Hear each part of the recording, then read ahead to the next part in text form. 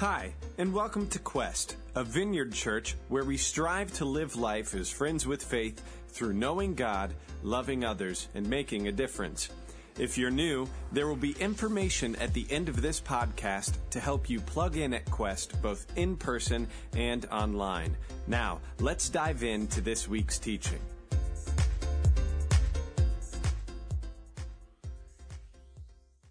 Good morning. Chris and Amy, if you can come on up wherever you guys are at with your family. We have been on a 9-month search for our first full-time children's pastor. And allow me to introduce Chris and Amy Watson. Chris is going to be coming on the end of this month, and their lovely, lovely family. This is so exciting. See, first service I was hospitable enough to get him the mic. Now he's an old timer. He's got to get his own mic. But second service, I got to get it. So we're excited to join Quest and just be able to partner with you guys and your families to be able to share the love of Christ with your kids. And so it's really we're looking forward to getting to know you all and just being able to serve the kids. Awesome. Would you give a big warm welcome to them? Chris has been a bivocational volunteer in leading children's ministry in a much larger church for 10 years, leading both small group and large group teaching there. He's also started from the ground up. He and his wife started from the ground up a children's ministry at a church plant that had like 100 and some odd people and 65 kids. It was just a tremendous opportunity and just built it from the ground up. And we're really excited to have them. So they'll be starting officially on the 26th of this month. He's got to finish up his other job, and then he's going to take a little bit of vacation. And then so you will see him here officially in that role starting the 26th of the month. And we're really, really excited about what God's doing there. Thank you to all of you who have made commitments and all of you who give in general to Quest through the Forward campaign or just in your normal giving. You've made this possible. This is the first big step in our Forward initiatives.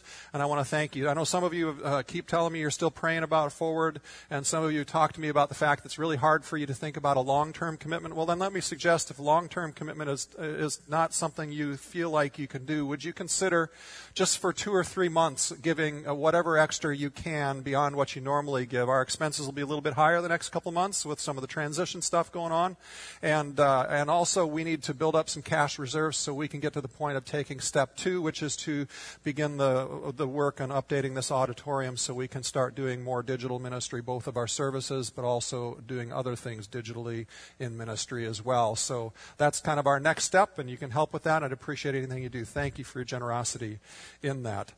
I'm excited to start a new series today, and let me start by asking you a question. What do you like in life?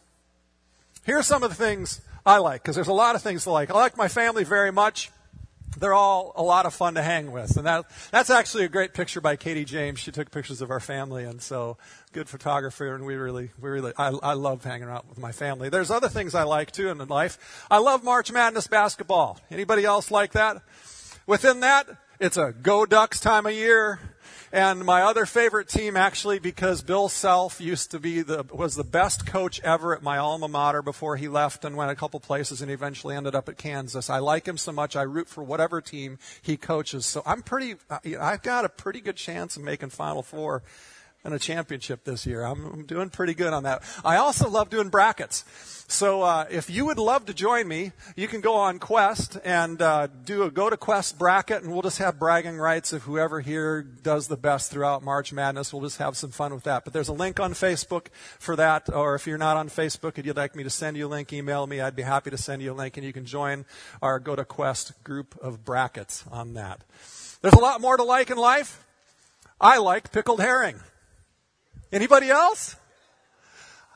I only had one person in the first service, and now I've got 2. This is awesome. This is really getting good. We can share something together. There's a bond going on. I love hiking in the mountains. I like hiking in the mountains. And I like ketchup on my grilled meat and cheese sandwiches. Anybody else? No? Yeah. I like these kinds of pictures, too, that my dad sends me. And that one. And that one. I don't know. I just get a chuckle out of stuff like that, so I don't know what it is. But what do you like in life? We're in a series called Like Jesus.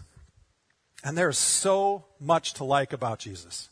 So many of the most powerful stories in all of human history, the stories that inspire us, the stories that still today provide a moral compass for us, and the stories that drive our compassion for those in need became widespread in Jesus.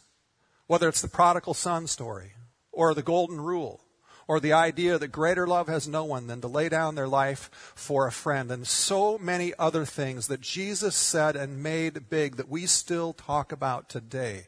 One of my favorite interactions of Jesus is recorded in the Gospels, and it's where the religious leaders bring this woman caught in adultery before Jesus in John 8. If you've ever been betrayed by someone you loved who committed adultery, whether it was a spouse or a parent or a leader you respected, you may know what it's like in some moments to have such hurt and such anger that you wish that person were dead. But in Jesus' day, the Old Testament law made it very clear that one caught in adultery was deserving of being sentenced to death. So the religious leaders set up Jesus, asking him the question, what should we do with this woman that we've brought before you? So just try to imagine that setting with me for a minute. Imagine this woman having been dragged through the streets, probably skinned up feet from the sandals dragging her feet dragging behind, trembling and crying and having been forcefully dragged before Jesus. Imagine the crowd of angry men and women all picking up stones, preparing to stone her. Think and see in your mind the faces of the religious leaders, hoping that Jesus would pass judgment on her so that the masses following him would no longer see him as a friend of sinners. Or hoping that Jesus would say they shouldn't kill her and thereby publicly disagree with a clear statement in Scripture. Either way, they had Jesus in a no-win situation. So imagine this, as the leaders come and they finish that sentence, Jesus, what should we do? And a sudden hush comes over the crowd. This loud, raucous crowd just goes deathly silence, waiting for Jesus to answer. Well, what do we see Jesus do? If you've read that story, in the midst of all the looks and the angst of the angry mob, Jesus pauses and he kneels down on the ground and he just starts to write with his finger in the dirt. Jesus does this long enough that several people break the hushed silence of the crowd and repeat to Jesus the question, what say you, Jesus? What should we do? Thinking he didn't hear the question the first time or pressing him for an answer. And Jesus just continues. After a few moments, he stands up and he says, he who is without sin, cast the first stone. And he kneels down again. And he just starts writing in the dirt. And the text says, the eyewitness account says that beginning with the oldest and the wisest in the crowd, one by one, the entire crowd drops their stone and walks away, heads down, quietly slipping away, leaving Jesus and his disciples alone with the woman. And Jesus looks up at the woman and says this in John 8, woman, where are they? Has no one condemned you? No, sir, she said. Then neither do I condemn you, Jesus declared. Go now and leave your life of sin. If you allow yourself to enter that scene, be there in that moment with Jesus. Especially if you allow yourself to enter the scene as you being that woman caught in adultery, you standing before Jesus with all of your sin on display for him and the whole crowd around you. And you allow yourself to experience Jesus responding to you in that way. It will flood you with emotion, with inspiration. In fact, if you saw that story posted on Facebook today, I guarantee it would go viral in a heartbeat. Everyone would be liking, loving, and sharing that story. There is so much to like about Jesus. And typically, we're really inspired by someone, and when we're really inspired by someone, we really like them. There's something about them that we want to not just like, but something that we want to be like. You see, it's it's good to like. It's better to be like those good things we like in another person. And honestly, most of the people I know in life like Jesus. Christians like Jesus. Muslims like Jesus. Most Hindus like Jesus. Most Americans like Jesus. Even many, many of the self-proclaimed agnostics and atheists I know like Jesus. So wherever you are in your belief about who Jesus is, whether you are unsure of Jesus' claims to be God and therefore you're not a follower of him in that way yet, or whether you are sure of who Jesus is and you're a follower, but you still don't know exactly what it means to really be like him, to be a disciple of Jesus, or whether you're a person who would describe yourself as, I'm completely sold out and I desperately want to be like Jesus. I want to invite you on a journey these next few weeks as we lead up to Easter in this series. A journey of going beyond just liking Jesus, which is good, to understanding so much more about what it means to be like Jesus. You see, at the very least through this series, you're going to be inspired. At the very most through this series, you're going to discover a relationship that is so much more deep and beautiful with a God who loves you in a way that it continues to reorient your life, and your life is going to take on even more meaning and richness throughout this time. And we're going to do that through this series by looking at Jesus' own words and Jesus' actions as he begins to define for his followers back then and for us now what it means to be a disciple of Jesus, what it means to be like him. And one of the most frequent questions I get asked by people who are faithful followers of Jesus and by people who are still searching out this whole Jesus and church thing has been, what does it mean to be a disciple? How do I become a disciple of Jesus? So today let's begin exploring this by looking at first what being a disciple meant in Jesus' day, because Jesus entered a world where the idea of discipleship was really prevalent. And we need to understand the world in which he was living and talking to around this idea. And then second, we're going to look at today and begin to look at some ways that Jesus flips on its head the idea of what disciple meant in that day and profoundly changed some things. In a sense, back in Jesus' day, disciples in Jesus' day were the rising leadership stars of their culture. So we'll start there. If you think about that, where do we go for our rising stars in leadership today?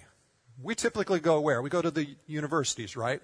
And not just any university. We go to the Harvards and Oxfords of the world. In the Christian world, we go to the Ashlands, the Asburys, the Fullers, the ORUs, the Wheatons of the world. And Jesus could have done that. In fact, just a mere 30 miles away from where Jesus was, an area he walked through regularly during his ministry, was this town called Scythopolis.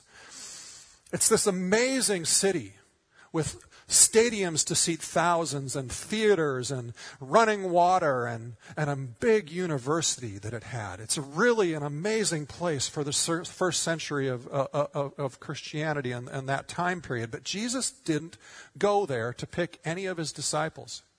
He went instead to a place in a rural area that's often called the Galilean Triangle. It's Chorazin, Bethsaida, and Capernaum area, known for just down-to-earth, hard-working people who were generally very devout in their faith as Jews.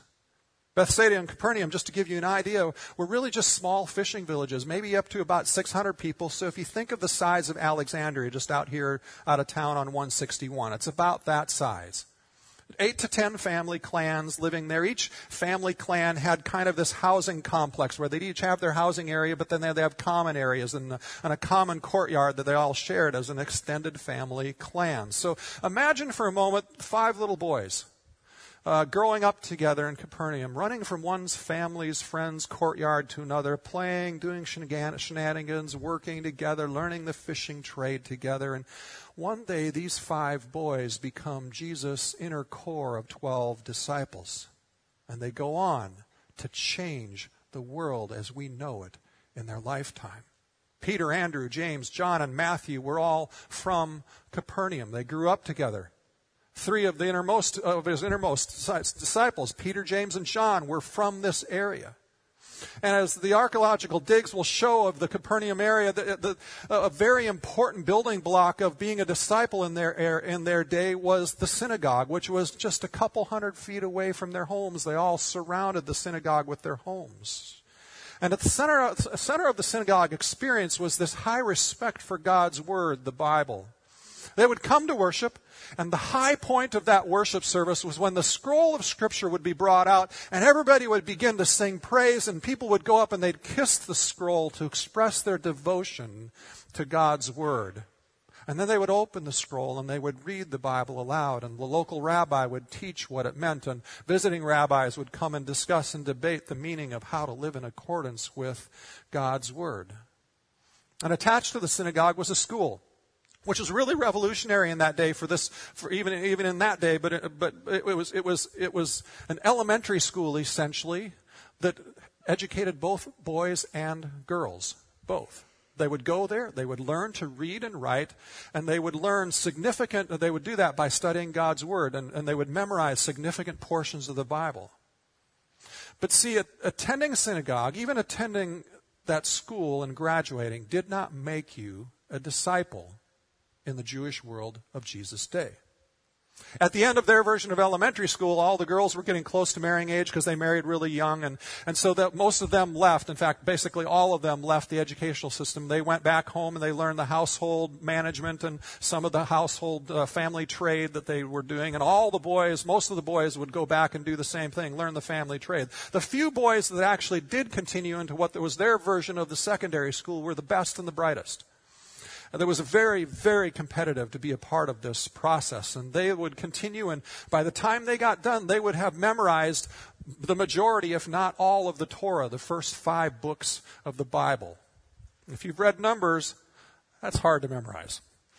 But even then, they were not disciples. Most who completed secondary education stopped school. When they had completed the secondary education, only a very few went on to become a talmid, which is the Hebrew word we translate disciple. Only the best and the brightest with the strongest drive and the greatest discipline to endure one of the most rigorous training lifestyles ever in all of history became disciples. So to become one, you graduated from that secondary school and you had to go find a rabbi and say, could I please become one of your talmid, one of your disciples, right? And in making that request, what they were saying to the rabbi is they were saying, I want to be like you in every way. I want to know what you know, and I want to act like you act. I want to think like you think. I want to do what you do. So one who pursued this was basically committing to memorizing essentially the entire Old Testament, and to live with that rabbi 24 hours a day, 7 days a week, to not just learn head knowledge, but to observe how they lived, and understand why they did what they did, and why they spoke the way they did, and what they did in all of their life to live in the same manner. So a question we have to ask ourselves when we look at this understanding of a disciple is, are we truly disciples of Jesus?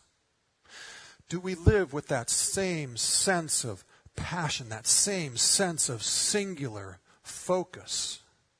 And in one sense, we cannot call ourselves disciples of Jesus unless we have that kind of focus. The question really is, how consumed are you with being like Jesus more than anything else in the entire world? See, typically the rabbis would take those people who came to them and asked to be disciples, and they'd put them through this probationary period, which we all know spells putting them through the ringer, weeding out those who were not able to be as dedicated as they need to be. And the reality is most of the people who even got into that probationary period fell by the wayside. Only a very few made it all the way through and persevered in studying for many years until they were then released as a rabbi, and then they made their own disciples. It is within this context of discipleship that Jesus comes and lives and teaches. And much of this concept of discipleship, Jesus steps right into, and he takes it on and operates in similar ways. When Jesus talks to the people that he's talking to about being his disciple, he knows that they are thinking in these terms that I have just described to you. And yet Jesus also does some really amazing things that flip the idea of this kind of discipleship on its head. Allow me to point out some of Jesus' priorities in his disciples. Jesus makes a huge change. Instead of waiting for people to come to him after years of theologically and morally performing so well, Jesus goes to them. And Jesus initiates inviting ordinary working men and women to be his disciples, saying, "Come, follow me." Now think about this. Think about the Capernaum 5 I mentioned just a little bit ago. Peter, Andrew, James, John, and Matthew. They're all back working in their professions in Capernaum, which means they were not good enough to progress toward being a disciple. In fact, most likely they dropped out after the elementary school age of the process, and they were not even good enough to go to the secondary school process. Jesus picked ordinary people and said to them, "You can become like me." Not only that, but it says he chose them. It's actually more forceful than "you can." It's "come, follow me." It wasn't acceptance into some sort of rigorous weeding out trial period. It was "come, I accept you." Have you ever had someone in your life that believed in you so much and it turned your life around because of it? You see, Jesus is saying to them, to you and I, to each and every one of us, "I believe in you. You can be like me. I know who you are, but I also know who you can be, so come and follow me." Question is, what does that mean for us? It means you could walk out of church today and say, "I won't be a disciple." But you can't walk out of here today saying, "I can never be good enough to be a disciple of Jesus, to be loved by God in that way." Because Jesus has already said to you, "You can come and follow me and be like me." Jesus chose them. In a culture where most didn't make it, most were not good enough, Jesus chose them, and he chooses you. John, one of his closest disciples, he refers to him as the closest disciple, one of the Capernaum 5, holds on to this very idea of being chosen as one of the bedrock pieces of his faith. In fact, you see him quoting Jesus saying, "I choose you," 4 times in the gospel he writes. And John 15 is one example where Jesus says, "You did not choose me, but I chose you and appointed you so that you might go and bear fruit that will last. So whatever you ask in my name, the Father will give you." Do we really understand what it means for Jesus to believe in us, for Jesus to believe in you? The second really amazing thing Jesus does that flips the world's discipleship on its head is this. Jesus doesn't demand that we believe rightly or act rightly in order to follow him, to begin following him. Look at who Jesus asks to follow him.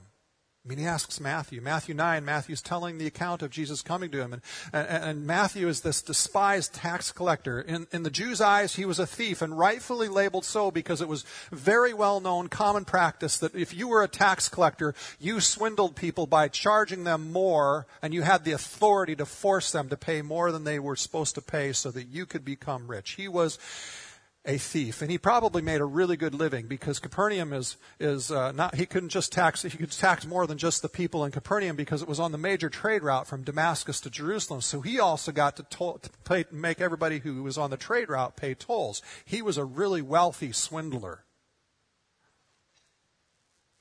but he was also viewed as an apostate to the faith.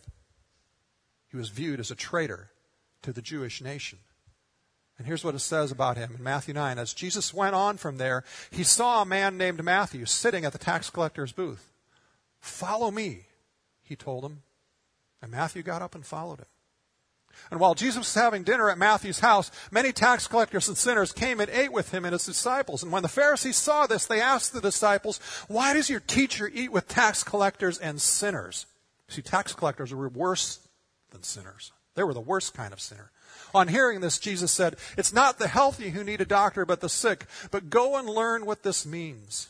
I desire mercy, not sacrifice. For I have not come to call righteous, but sinners." Matthew was the worst kind of sinner and didn't believe rightly. And Jesus said, "Follow me." Think about Thomas, one of his other 12. It wasn't until after the resurrection that Thomas even began to believe fully right. Jesus says, to be my disciple, you don't have to believe rightly, but you do need to follow me. So what does that practically mean for us today? Well, it means that being a disciple isn't first and foremost focused on theological knowledge. Now let's not forget. The baseline of biblical knowledge and theological knowledge that Jesus' disciples had is far beyond the average person in this room today. Because they had grown up reading and memorizing Scripture and listening for hours and hours to rabbis teaching and debating.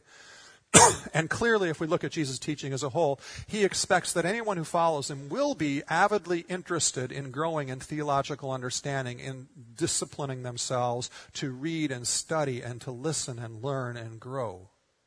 But you don't have to measure up to a certain level in order to begin following Jesus, either theological knowledge or in moral purity. So what is required then by Jesus? To follow Jesus meant a radical reprioritization of life.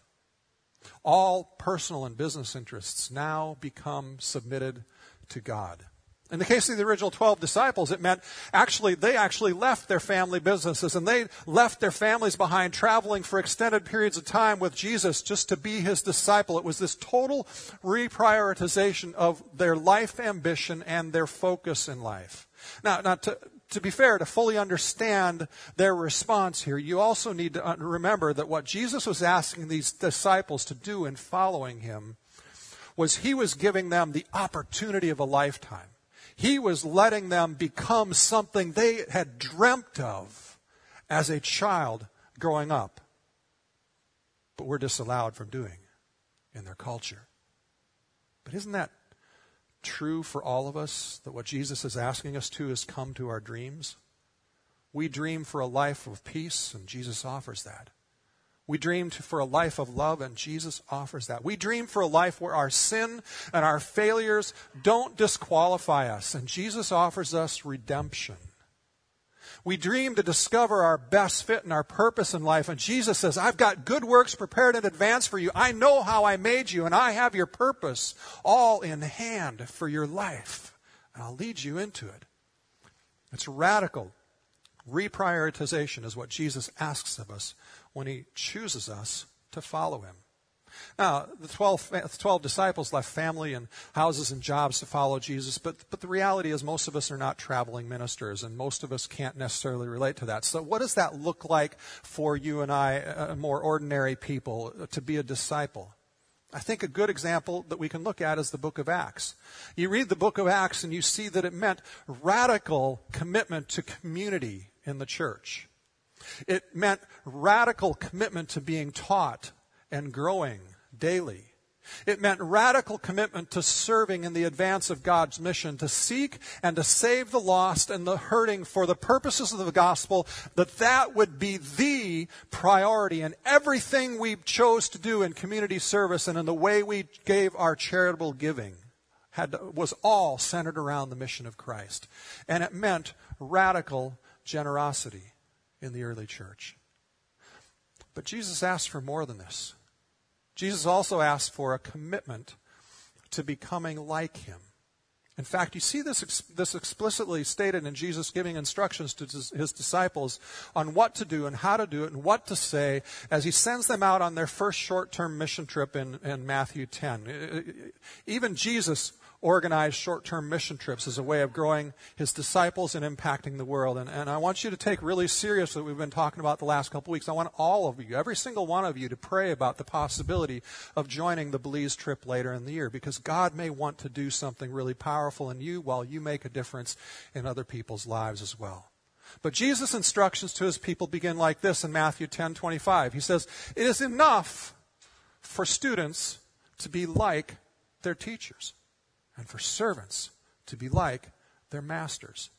See, even Jesus has this idea that those who like him and follow him need to learn to be like him. I think Paul talks about this very same idea using a term that I think is extremely helpful to us later when he uses the term imitate. In 1 Corinthians 4:16, he says, "I urge you to imitate me." Now, you need to understand the context there. Paul's not setting himself up as the Messiah. What he's saying is, inasmuch as I imitate Christ, you imitate me and how I imitate Jesus. Now, think about this for a moment. What does imitation look like? I think it's really helpful for us to think about this in the context of our children and how they like to be grown up. And this is actually one of my favorite pictures of all time from being a dad. This is my oldest son, Derek, who that day when I was putting on my tie just had to be like me. He just could not rest until he stood on the counter and had to try to tie his tie. It's one of the most precious pictures that I have. I wish it was a little better quality than that. It's a little dark. You see, we see imitations and mannerisms, a desire to be like our Father. But we don't just learn mannerisms. Truth is, we learn the complete package of how to deal with conflict and how to deal with life in general through imitation. How many of you have ever scared yourself after having an argument or disciplining a child thinking, I just sounded exactly like my dad or my mom? Anybody? See, we imitate the good things in our parents, and we also find ourselves realizing that we imitate some of the things that we wish we might not be picking up and imitating. We learn to relate to others through imitation. Imitation. We learn communication skills often by imitations. And sometimes that's healthy and good. Sometimes it's a bit artificial. I've worked with hundreds of pastors, and among them more than 100 young people who are just getting into pastoring or headed that direction. And I often get a chuckle over the years around young preachers, especially because I was in mostly Pentecostal circles, and they try to imitate their favorite big-name successful preachers when they're starting to learn to preach. So they imitate their mannerisms and sound like, praise God, the pastor to whom they want to aspire. Can I hear an amen? Thank you. And just like I sounded there, they sound nothing like themselves personality-wise. And they sound a bit artificial. And once in a while, for some of them, because they're in that culture and their personalities like that, that works. But for most of them, it doesn't work. But, we know, even as public speakers, we grow by imitation. We listen to TED Talks. We borrow material from others and we try to say it like they say it, so we learn to deliver a good joke, a skill that I haven't mastered yet. We learn how to tell a good story. We use somebody else's material to help us structure a speech, so we learn how to make a point memorable. We learn often best by imitation. Sure, at first, imitating is almost always awkward, isn't it?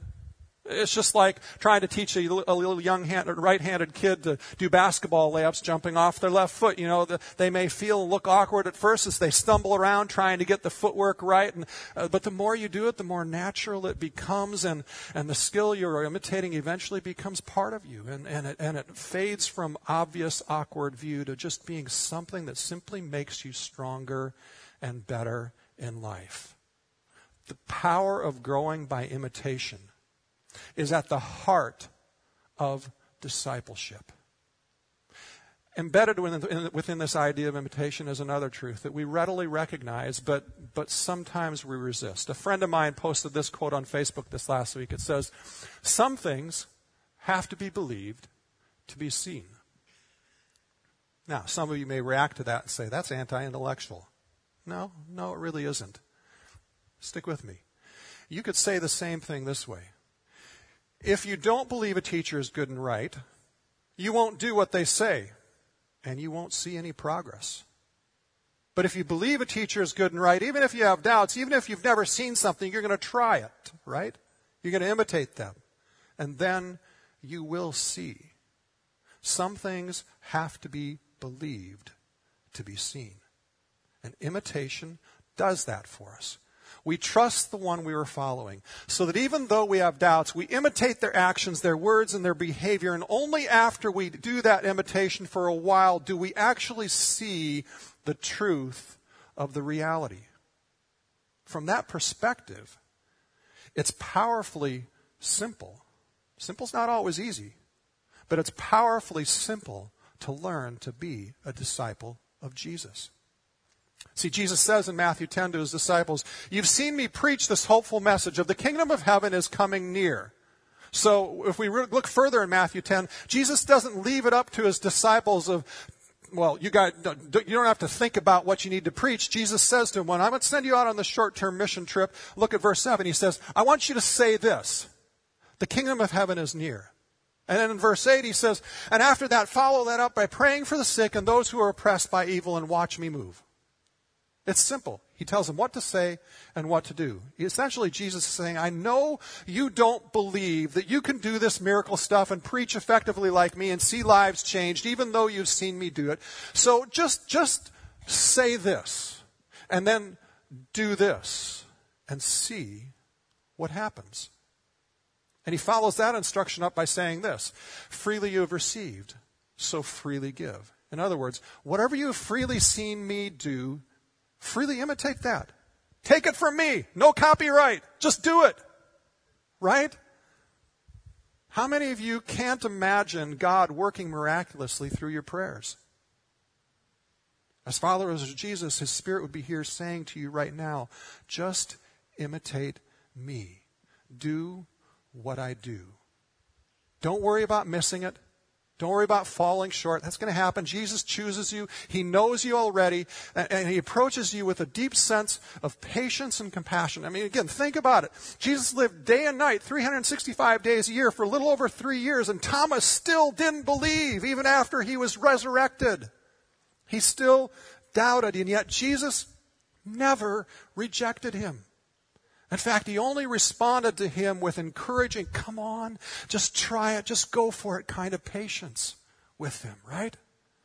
See, even before we are confident, Jesus asks us to follow him. And the way we grow as disciples is to imitate him and discover how he's going to work through us as we learn to live and act and think and believe and see life as he does. To let you see a powerful, beautiful illustration of this, I've asked Sharon to come and share with you how she's been teaching, how she's been imitating Jesus and teaching the kids to imitate Jesus, and then another really amazing, beautiful stories I'll let her tell. Thank you. Thanks.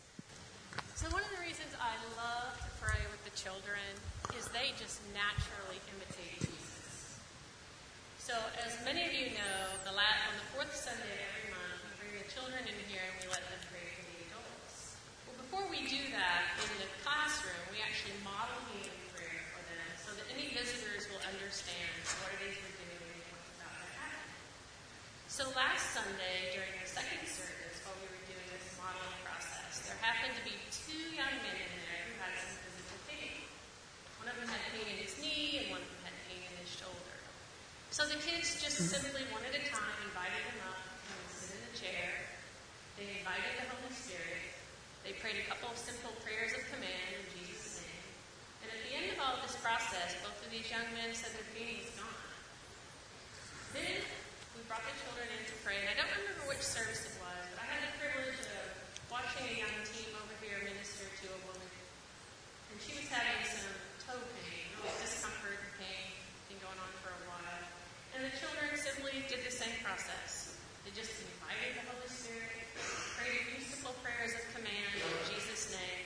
They had it tried out, and it was a little better. And so they knew, because it was a little better, that the Holy Spirit was at work right then. So they repeated the process. Once again, invited the Holy Spirit. Simple prayers of command in Jesus' name, and it got any said that one of the other teens had prayed for her husband that morning, and his pain completely went away. So praise be to God for that.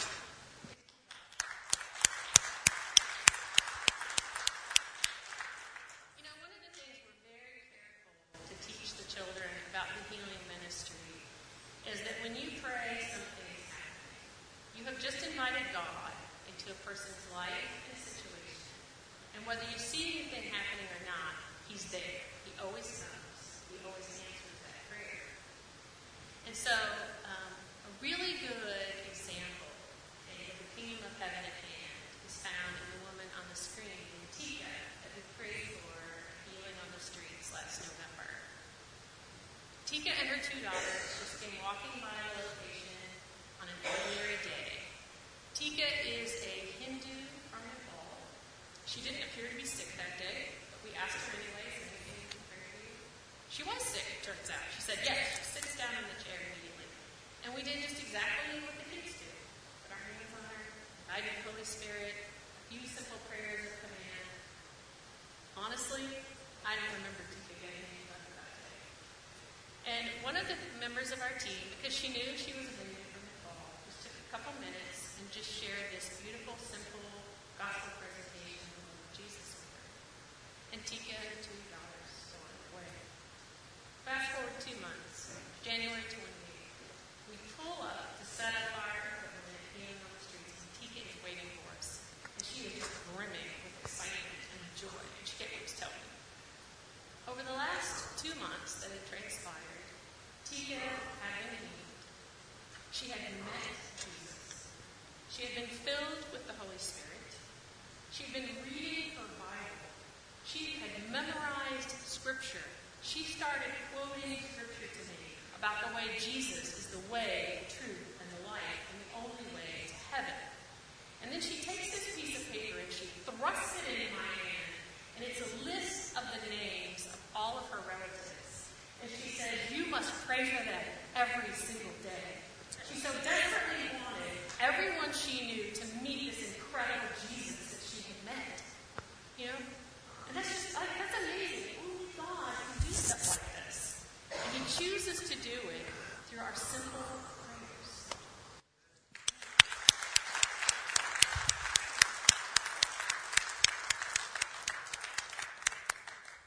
And it was Sharon's simple prayers of deciding she wanted to fast and pray for God's direction for children's ministry that 9 months ago led her to come to me and say, I feel like God is telling me we need to start a search and transition now, that God is saying it's time for a full-time thing. And we went through a lot of conversations. 9 months later, we're there. And even at that point, she said, I'd love to stay on staff and do stuff, but even if I have to, we need to do this. This is what God is saying, even if it means I am not on staff. And so would you just also, over these next couple of weeks as we transition children's ministry, just express tons of appreciation and honor to Sharon. She has led wonderfully, beautifully, powerfully, being led by God. So thank you.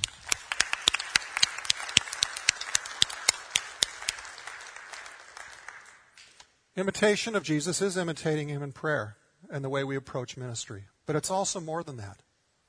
It's imitating Him by watching how Jesus responds to conflict. And we pay attention to that. And when we learn to do it the same way Jesus does, it's looking how Jesus responds to fear. And we learn to respond to our own fears by thinking that through and imitating Him. It's looking at how Jesus responds to people caught in sin and addiction around Him and meditating on what that looks like and learning to imitate Jesus when we face similar situations like the woman caught in adultery.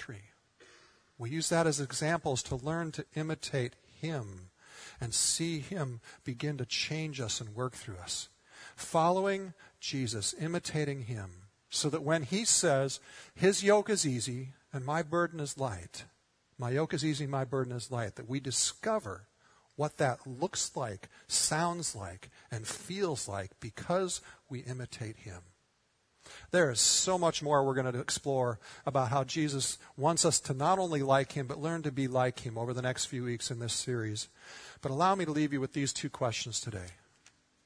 Is your whole goal in life to like Jesus, which is nice, or to become like Jesus? Are you a disciple of Jesus? If you're not a disciple of Jesus, Jesus is here saying, you can be. I want you to be. I'm inviting you to be. And you can make that choice today. Would you join me in prayer? Lord, we just ask that you would come and that you'd help all of us, wherever we're at in our lives, of belief in you, that you would continue to let us know that sense of your invitation, that sense of invitation to follow you, that those areas where you want us to know the joy of being like you, so that our lives can be like these inspiring stories that we love about who you are, that we can live that and experience you working through us in that way. Would you come, especially during this season leading up to Easter, as we're talking about this, would you come and would you do that in each and every one of our lives? In Jesus' name, amen. We're going to also celebrate communion today, and it's a wonderful day to do it because celebrating communion means that when we take his body, we are saying we want to be like you, Jesus. We want to imitate you. We want to live like you lived and think and act like you acted when you were on earth. We want to imitate you.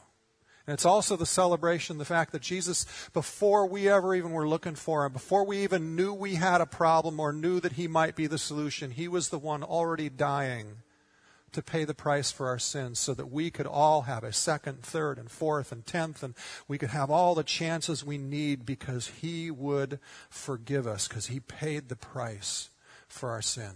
So as you come and receive communion, if you're a follower of Jesus, come and celebrate that. If you want to be a follower of Jesus, come and take communion and celebrate the fact that you want to be a follower of Jesus. Let's continue to worship as we take communion. Thank you for listening to this week's sermon audio. If you are loving Quest Podcast, let us know on Facebook or Twitter by using the hashtag #GoToQuest. For more information about Quest, who we are and what we do, or if you would like to help support Quest financially, please visit us at gotoquest.org. That's GOTO Quest.org.